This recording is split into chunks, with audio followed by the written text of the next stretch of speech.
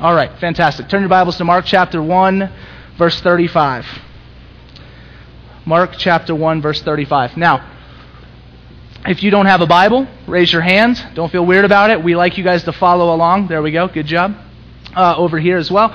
Get your Bibles. Follow along with us. If you don't own a Bible, you do now. It's a free gift to you. Please keep this. Take it home. Read it. Love it. Share it and the whole deal. Okay? Turn to Mark 1, verse 35. Now, here's where we've been. If you were here last week, Wes Little was in town. Pastor Wes, good buddy of mine. He's from Redemption Alhambra Village down in the valley. Great guy. We kind of joked, if you were here, he joked about how he's, we're kind of Asian brothers, right? And the funny joke was, you would look at both of us and not think Asian, right? He looks black. He's 75% black and then 25% Asian, and then I'm 50% Irish and 50% Vietnamese, but most people assume that I'm Mexican just because we're in Arizona, right? And you're all racist. And so, he was an incredible guy. If you missed last week, though, and you've missed a couple weeks in Mark, I just want to say this. It is a great sermon to listen to. Because he literally took the first 20 minutes of his time. And I said, hey man, you get about 40 minutes, I said he took the first half of his time and just recapped the first 3 weeks of the series. So if you've missed at any part where we're at in the book of Mark, go back and listen to this last Sunday's sermon. Wes did a phenomenal job. It was really, really good. Okay? Where he landed was talking about the authority of Jesus, right? That Christ has authority over the masses. Okay, so when you look around, everyone is in submission to Christ, whether they realize it or not, the masses, right? Also submission by the wise, that even the smartest, the greatest intellect in the day, they have to submit to Jesus. And then lastly, our Christ's people, us, the church, we must submit to Jesus. And so he does this through proving himself through miracles, through teaching, and through the engagement of his life into the world. Okay? And so people are like, man, what's this guy all about? And so everybody at this point wants a piece of Jesus. They want to learn from him. They want to get close to him. They want to be near him. And so what we pick up today in verse 35 is Christ in this moment where he's just coming out of this time where everyone is clamoring for him. Like the cat's out of the bag. Jesus is now famous in the region. People know, man, this is the guy who's casting out demons, who's healing people. This guy's the real deal. Let's go and see. And so all of these people are trying to find Jesus. It got me thinking this week that if Jesus were still, well, he's alive, but if he was alive and in Flagstaff, right? And he were to walk in the back room, I began thinking, what would my response be? Like, what would happen if Jesus Christ was walking around in Flagstaff, decided to come visit Redemption Church? What would be my response, and what would be the response of our church? Like, what would we do? And I thought about different things, and then I remembered this clip that I watched, and Jessica, you're going to love this, but I saw a clip of The Bachelor, and regret it immediately. But I watched a clip of The Bachelor that someone had posted on Facebook, and I guess in this most previous episode, the guy, his name is Chris, and he's a farmer, and he's from Iowa. And so in the show, he goes back and he visits these viewing parties in this episode, right? And apparently a viewing party, it's like, when I get it, like we did it for Lost and Arrested Development and other good shows, we did that back in the day, right? And so you get together, so we're all going to watch this together. And what happens is he goes and he crashes these viewing parties. He comes in kind of secretly with camera crews, and what do you think happens? Right? Screaming, right? Lots and lots of high-pitched screaming is what happens. All of these women, and some men screaming louder than the women. I mean, it was unbelievable. Just yelling, oh my gosh, it's Chris! And they embrace him and hug him and greet him and love him and show all of this affection for this guy. And I remember seeing that, and then I remember thinking, okay, what would my response be if Christ walked in? Because the reality is that our response to what we would do when Jesus walks in the door is directly related to how you view the gospel. I think the reality is, and I thought about this in my own life, that if Christ were to walk in the door, part of me fears that I would shrink back and kind of like, I don't know. What did I do today? Like I would kind of think to myself, like, well, did I sin a lot today? Because if so, he saw it. He's Jesus. And so do I really want to go greet the guy that I just disobeyed? And I began to think, okay, would I just literally run the other direction? And listen, that might be the story for some of you here today. Right now, you're just really angry with God. God's taken something from you didn't think he should have taken. You're frustrated, you're upset, you're saying, you know what, God, no thanks, man. And so he would come in, and you know what, you wouldn't even just kind of wait and see. You would actually walk the other direction and say, Jesus, you know what, not right now, because we're just not vibing. Okay. What would be the response? Would it be, and again, I'm thinking through this thing, this show, will we run to Jesus? Will we embrace Jesus? Because here's what the gospel says. The gospel says, regardless of whether or not you are in sin, what you've done today, what you did in the last minute, the gospel, the cross of Christ, that blood covers it. It is shed for you. You embrace him as Savior. Whether or not today something has been taken from you, guess what? God lost and gave up his only Son for your sake, that you would be redeemed and saved, and it will be restored ultimately the other side of this world.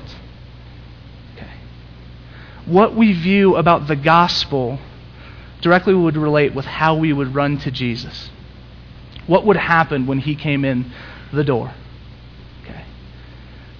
Now, we have a few sayings here at Redemption Church, slogans that shape culture, right? Things that, in a group you always say this certain thing to each other and it shapes your little group of people. I'll give you a few. Like if I were to say, may the force be with you. What movie? Star Wars, okay? Good. Christians, great. If I were to say, this one's tougher, strength and honor. Gladiator! There's a couple of you, okay? Only less Christians, okay? This is another one. How about this one's a more humorous, but if you're not first, you're last. Ricky Bobby, right? So in other words, you get it. There's these slogans, right? And so his dad tells that to Ricky Bobby, and that shapes and forms his entire worldview. Right? He's like, well, I'm not first, then I'm last. So then he does reckless things to always be first, right? We have a couple here at the church. One you always see, we even have a t-shirt of it, says, all of life is all for Jesus. Right? That everything you do, whether you think it's important or not, minuscule, whatever, huge, if it's at work in the marketplace or it's in class at NAU or a different university, or if it's here at church on Sunday, whatever you do, however you do it, it is all done for Jesus and through Jesus, by Jesus, okay? There's one also that we have printed on everything we do, but we talk about a little bit less, okay? And it's this, it's gospel-centered and outward-focused. That as we came together as Redemption Church, we began to say, okay, what are some of these cultural statements we want to form and shape who we are? And this one rose to the top. We want to be gospel-centered and we want to be outward-focused. In other words, what do we believe about the gospel? What is true about the story of God? Whatever is true about it, we want to be true about the way our hearts continuously, every day and every moment, reflect and live in light of that. That gospel story. We want to be gospel-centered so that we can be outward-focused. Because if you try and be outward-focused without being gospel-centered, it does not work. You will get tired. You will stop seeing the point. I cannot tell you the continuous humanitarian efforts that exist, not just here in Flagstaff, but around the world, that have begun with a great idea, but have fallen short because they were done out of a motive that did not have to do anything with Jesus and the gospel. That doesn't mean we don't fail, but I'm telling you the success rate is significantly higher when we realize we live in light of the gospel story. So that when Christ walks in this door, if you're able to get up out of your chair, you run and embrace him regardless of sin, regardless of hurt, regardless of brokenness. If you can do that, I guarantee you the outward focused part of your life, which Christ will get to, will look vastly different than if you don't. What we understand about the gospel directly impacts how we embrace Jesus and how we live out the commands that he gives us. Okay?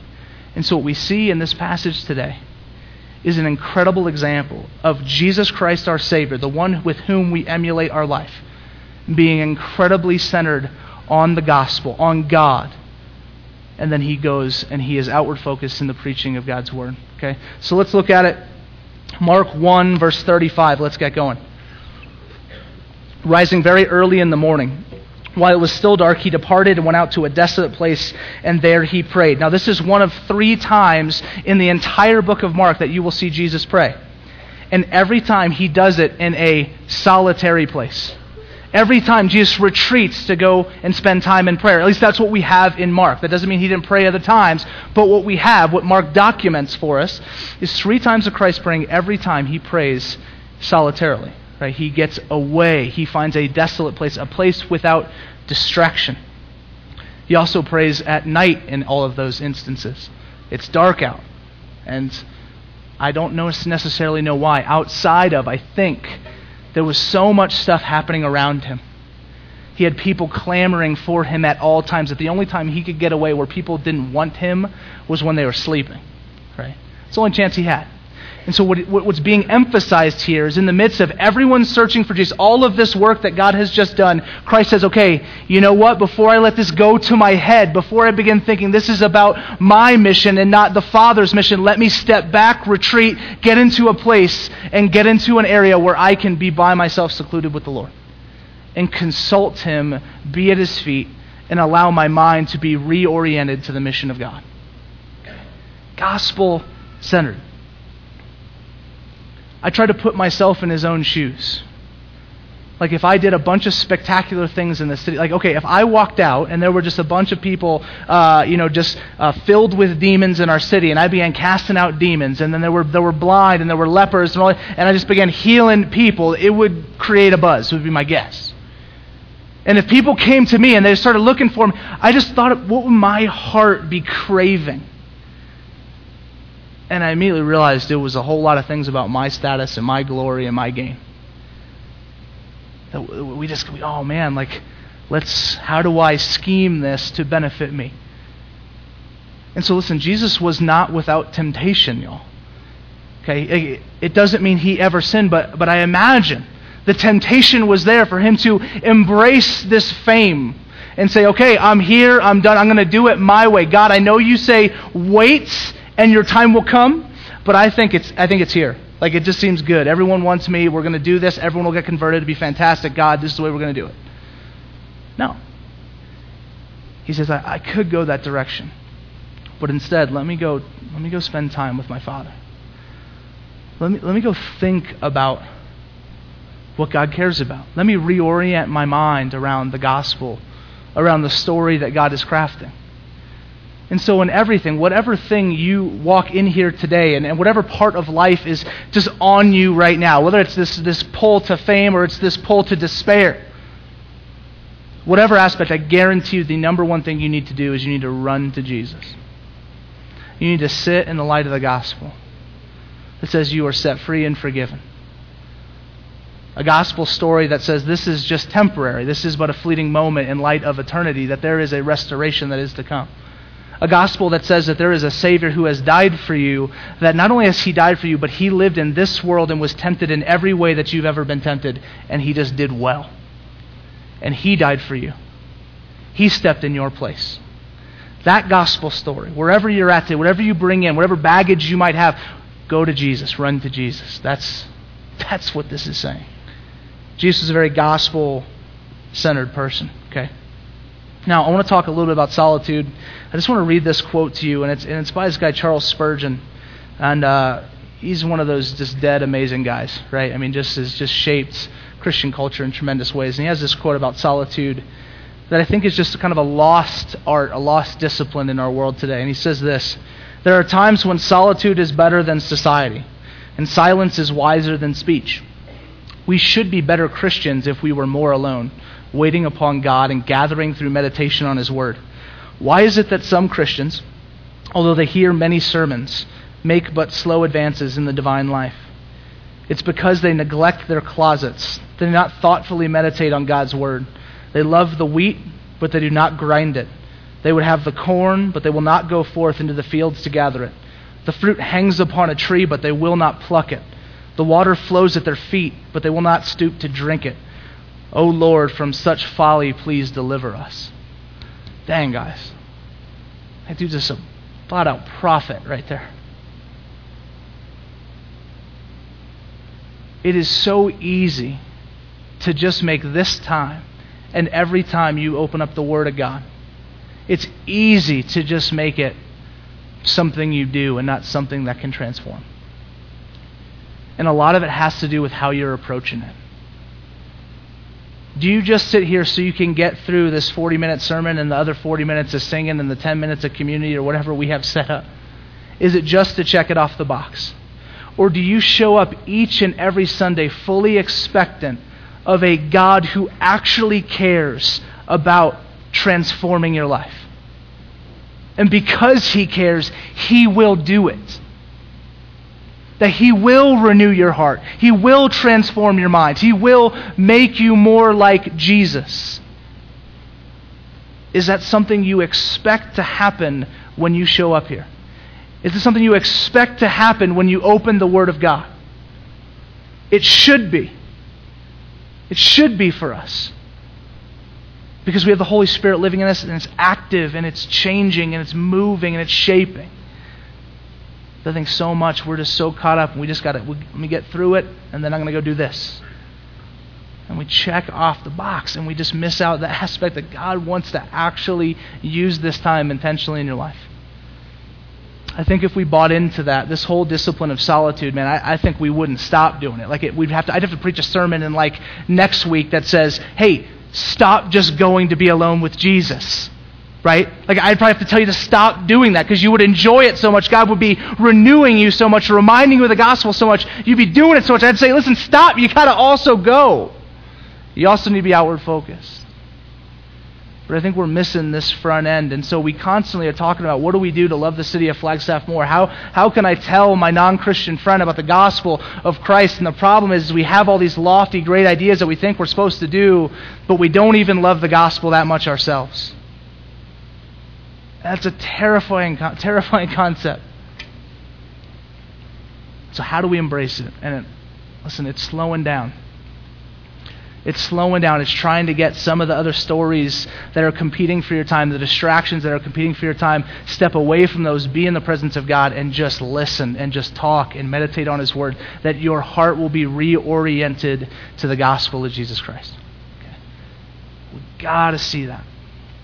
Jesus did it. And so must we. Verse 36, let's keep going. We'll see how Jesus was gospel-centered, but the disciples not so much.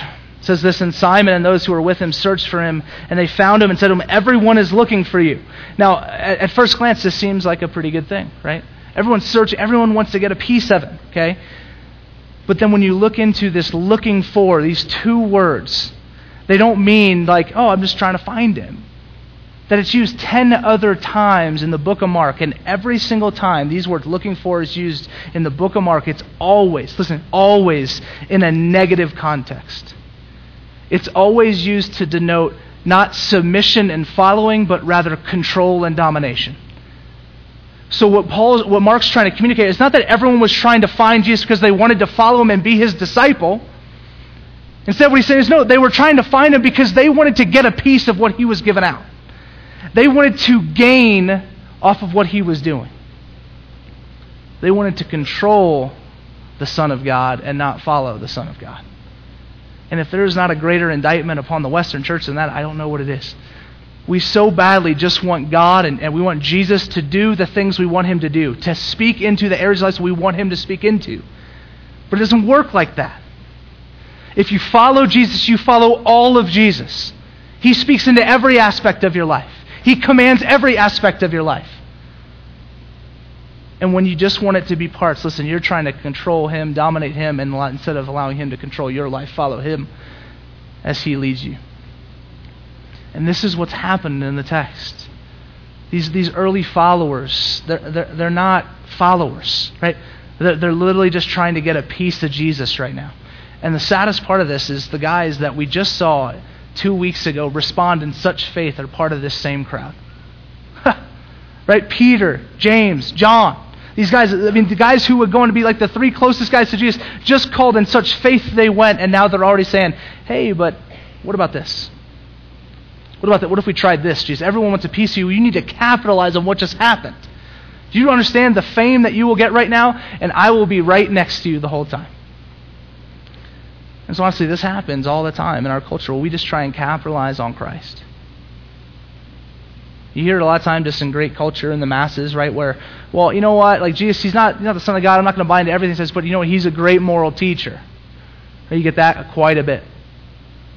You guys remember the Jesus is my homeboy t-shirt craze? Who bought one? Be honest. It's okay. There's forgiveness. Okay, there's a couple.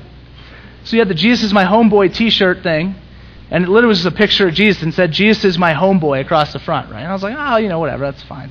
But I remember talking to a guy in San Diego. I said, that's awesome, man. Like, I'm thinking, like, dude, so where do you go to church? He's like, I don't go to church. I'm like, well, how's he your homeboy? Like, what? Like, that doesn't seem to add up. He goes, oh, no, man. Like, he's just like, we're cool, Jesus and I.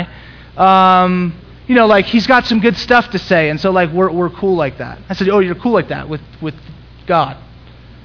And he says, yeah, and it just struck me as such, like, wait a minute. What Jesus are you studying in the Bible? Well, that's all he says. What Christ are you following? And that's the question for us today. What Christ are you following? Are you following one that you've put together, that you've allowed to make sense for your life? Or are you following the Jesus of the gospel? The one that calls us to a lot of stuff that doesn't sound all that great, but man, is there a greater purpose and a greater calling, a greater joy to be found? Okay. What Jesus are we following? And so these guys, they find him, right? It says that everyone's looking for you. We found you, so that's good. And they just don't realize that in the midst of this, the whole time, Jesus is probably thinking, like, listen, man, you're missing it. You're missing it, guys. Why are you here to follow me? I mean, is it just so that you can get a piece of me? And if it is, then this isn't what I'm here for. And then in verse 38, he's going to show us just what he's here for. Okay. He says this, and he said to them, let us go on to the next towns, that I may preach there also. For that is why I came out. And so Jesus, again, goes back into his solitary moment, reorients his mind with the mission of God, comes out of that moment, engages his disciples and says, listen, you want to know why I'm here? It's to preach. It's to tell people of the kingdom of God. It's to call people to repentance. It's to call people to forgiveness. It's to call people to a gospel of grace and of love and a rescue mission that began thousands and thousands of years ago. Okay, that's what he's here for. And so you often hear, right? You often hear this amidst culture, amidst people saying, you know what, Jesus wasn't. He didn't like preach at people, right? You hear that a lot. It's like, well, no. What? I hate how you guys just preach at me. Jesus didn't do that. It's like, yes, he did. He's literally saying, this is why I came. Was to preach, was to tell people about the good news. And so as people that long to be and live gospel-centered, outward-focused lives, then we too are called to preach. In word and deed, through proclamation and demonstration, we are called to live lives that preach the gospel to the watching world. Okay. That's why the gospel piece is so important, because God doesn't just let us sit there. He actually says, you know what? Well, I'm going to charge you up so I can send you out. And so we can't have one without the other, but we certainly must go. We certainly must be outward focused in our lives. And I'll tell you what, man, it is an easy thing. It is an easy thing to just be a Christian and keep it to yourself for your entire life. It is by far the easier thing to do in this world. And I get it, man. There are tons of excuses. And some of them are pretty legitimate. I mean, no one wants to feel weird, right? No one wants to be that awkward guy that brings up Jesus in the midst of a conversation about sports or Bachelor or something. I don't know. Like, did you see Bachelor? Did you see Jesus? Right? No one wants to be that guy. I get it. But we have to wrestle with this reality of to follow Christ means that we preach the gospel. And so if you don't, what Jesus are you following this morning?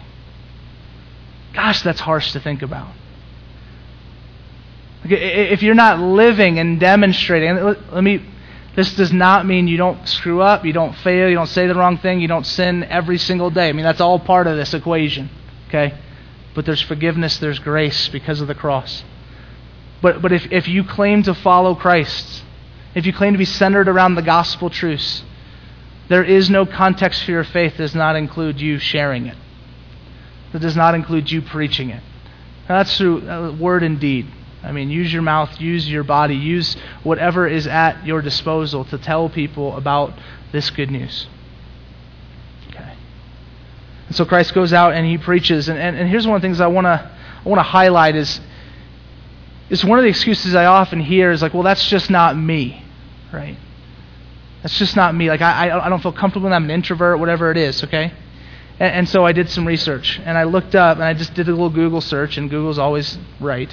And so, I looked up, what was Jesus Christ Myers-Briggs, right? Emily's excited, okay? What was Jesus Christ Myers-Briggs? And two, it was always two, only two of them came up, okay? It was INFJ or ENFJ, okay? If anyone knows, is anyone here an ENFJ? A few of those. Anyone an INFJ? Anybody know? Okay. So, potentially, you guys are like Jesus, okay? Just in personality type. And this is just going off of Scripture and whatever people could, and it was kind of interesting to read. And what was weird is I was just reading through these things, and this, okay, if this was based on Jesus' personality, for example, if he's an introvert, okay, then him going out and saying to, okay, I'm going to go and just preach. I'm here to preach. Then he's doing something contrary to his personality type. Right? If he was total extrovert, always he had to be around people, he's doing something contrary by getting away consistently to spend time with God. And as we look at Christ, and as we are to emulate him, there is no personality type that keeps you from doing things that God has said will be beneficial for your life. And so don't let that be a thing for you. Right? And so then I coined that Jesus was truly an EISNTFJP. Okay. He just touches it all. His obedience to these things. And here's why. Okay, here's why. Because Jesus believed the gospel. Okay. Now Jesus is the center of the gospel. I get that he's the climax of the gospel story himself. But he believed in this story that God the Father was writing for the redemption of all the world. He trusted his Father that this was the best way to do it. He believed in his Father that said, okay, you want to do this life right the way that I'm calling you, then these are the things that need to line up. And so he bought in. He was fully gospel-centered. He was on mission for the sake of your life and my life, and for the lives of every animal, for the breath of every plant, and for the restoration of every piece of creation. Okay. Christ was ultimately the most gospel-centered man ever. Okay. And it's because of that we see the incredible works that he was able to live out. I often just think, man, if he had any doubts, about the Father, if he had any doubts about, man, is this the way to go, right? You know, like, what if he's just like, what if in the Garden of Gethsemane, as he's praying, he decides to go the other direction? Like, what if in the garden, when he says, God, would this cup pass from me? He says, you know what, God, I don't know if I really believe you on this one. And so I'm going to do it my own way, and I'll figure it out as I go. What if he didn't do that, and then he wasn't crucified for the sins of mankind a few days later? Man. He was obedient. And this passage then becomes a call to obedience for us. That we would know and love the gospel. And that then we would go and tell the world about it because it's just that good. That we would preach because Christ preached. And I'll tell you, if we're not willing to do that, hear me, just ask yourself this question. What Jesus am I following? And if it's not the Jesus of Scripture, there needs to be some reining in on some of the things that you think and do. Okay? And the last thing I want to land with is this. That is an intense call and very scary.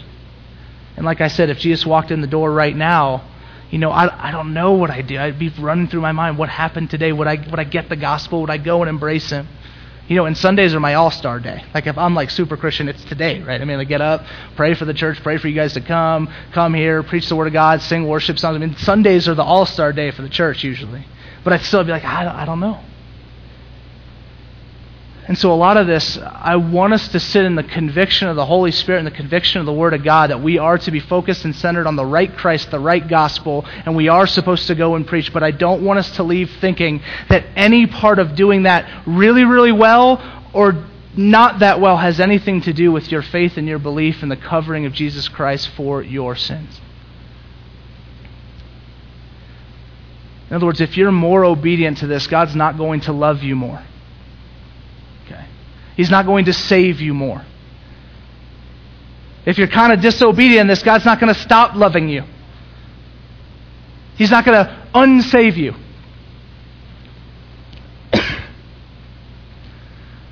The gospel is about a man who lived the life we could never live. And then he died the death in your place that we all deserve to die. And then he rose 3 days, and he rose from the dead 3 days later. The power of God. He rose from the dead 3 days. We've all lost loved ones. 3 days later, they came back to life. You'd be thinking about some stuff, right? He rose from the dead, showing his power. So that, in faith in him, hear me, in faith in him, in belief in him, you would be saved. That his death, his punishment, would be yours. That he takes that, puts it on him, and then his righteousness, his goodness, his perfect life, his resurrection, his new life would be given to you. That is sealed for the follower of Christ. Okay? You are his. Okay. So, this morning I want us to leave with a sharp desire to get away, to spend time with God. And then to use that motivation to go and tell people in the city of Flagstaff about the name of Jesus. I don't care how you do it.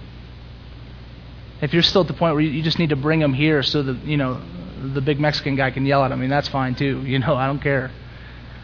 Get the gospel into the lives of people in your life. Okay. Preach. But do so with a right understanding of what Christ has done for you. Okay. The truth is, everyone in this story was seeking Christ, and not always for a great reason. But the truth is that everyone in our world, regardless if they realize it or not, are truly seeking Christ. They just don't know it. They're seeking Jesus in the fact that they want an answer to all sorts of problems in our world. Right? What is the answer to ISIS? What is the answer to the Israeli-Palestinian conflict? What is the answer to depression? What is the answer to homelessness and poverty? What is the answer? Everyone is coming with something. God, what is the answer to this? And every single time it's Jesus. Every single time it's the gospel. Everyone in this world is looking for Christ. They just don't know it. They're chasing after and all sorts of things, ways to answer their own problems, and the answer the whole time is the gospel. Okay? That's the truth that we have. And so as you go out and as you preach, know this, that everyone is looking for the thing that you've found if you're here and you know Christ. And that is a bold statement, and some of you might be sitting there, if you're a non-Christian, you're like, that's not true. It's just true. The Bible is very clear on this fact. He is the answer to all these things.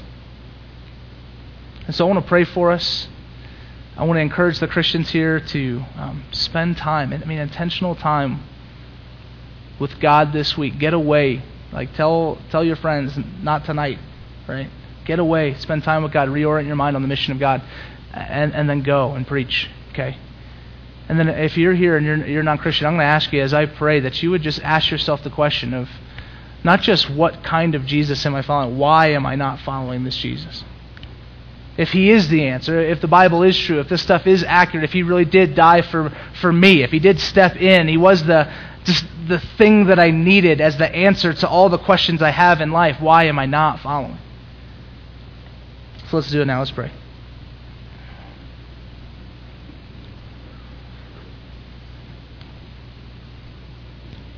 Jesus, thank you for your grace again.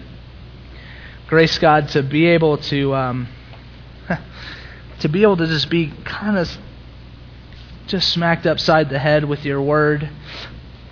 God, I thank you for the conviction that you bring to me every time.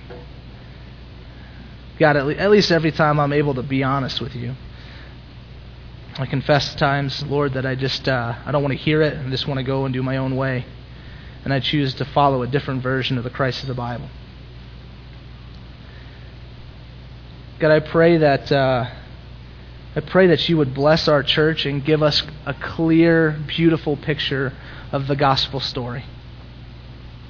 I mean, just the parts and the facets that we just don't get, and I'm sure there's aspects we never will, but Lord, that we would just know more about it. That it would sink deeper into our hearts, our minds, and our souls than ever before. God, we would see the one behind the story, you, Father, God, and how you are good and how you are sovereign, and how you are the author of all things. Jesus, would you give us that grace? Holy Spirit, would you convict us to follow you beyond these walls, to not allow Sunday attendance to be the marker for following Christ. Allow it to be a life lived in response to the gospel that preaches the gospel in every possible way we can. God, we want to pray for our city. I want to pray for our state. I know we have visitors from around the state right now. Let's pray for the state of Arizona. God, and there's this big issues.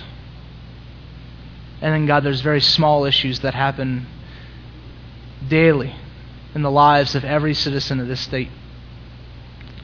And Lord, we pray that as they seek and they try and find how to best navigate this, that they would very quickly turn to you.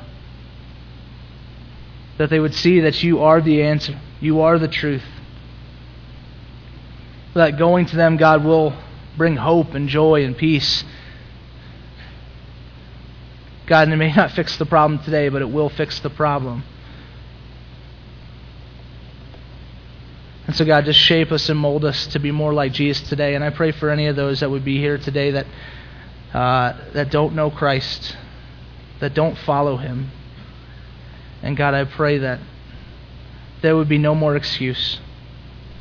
There would be no more barrier, no more deception.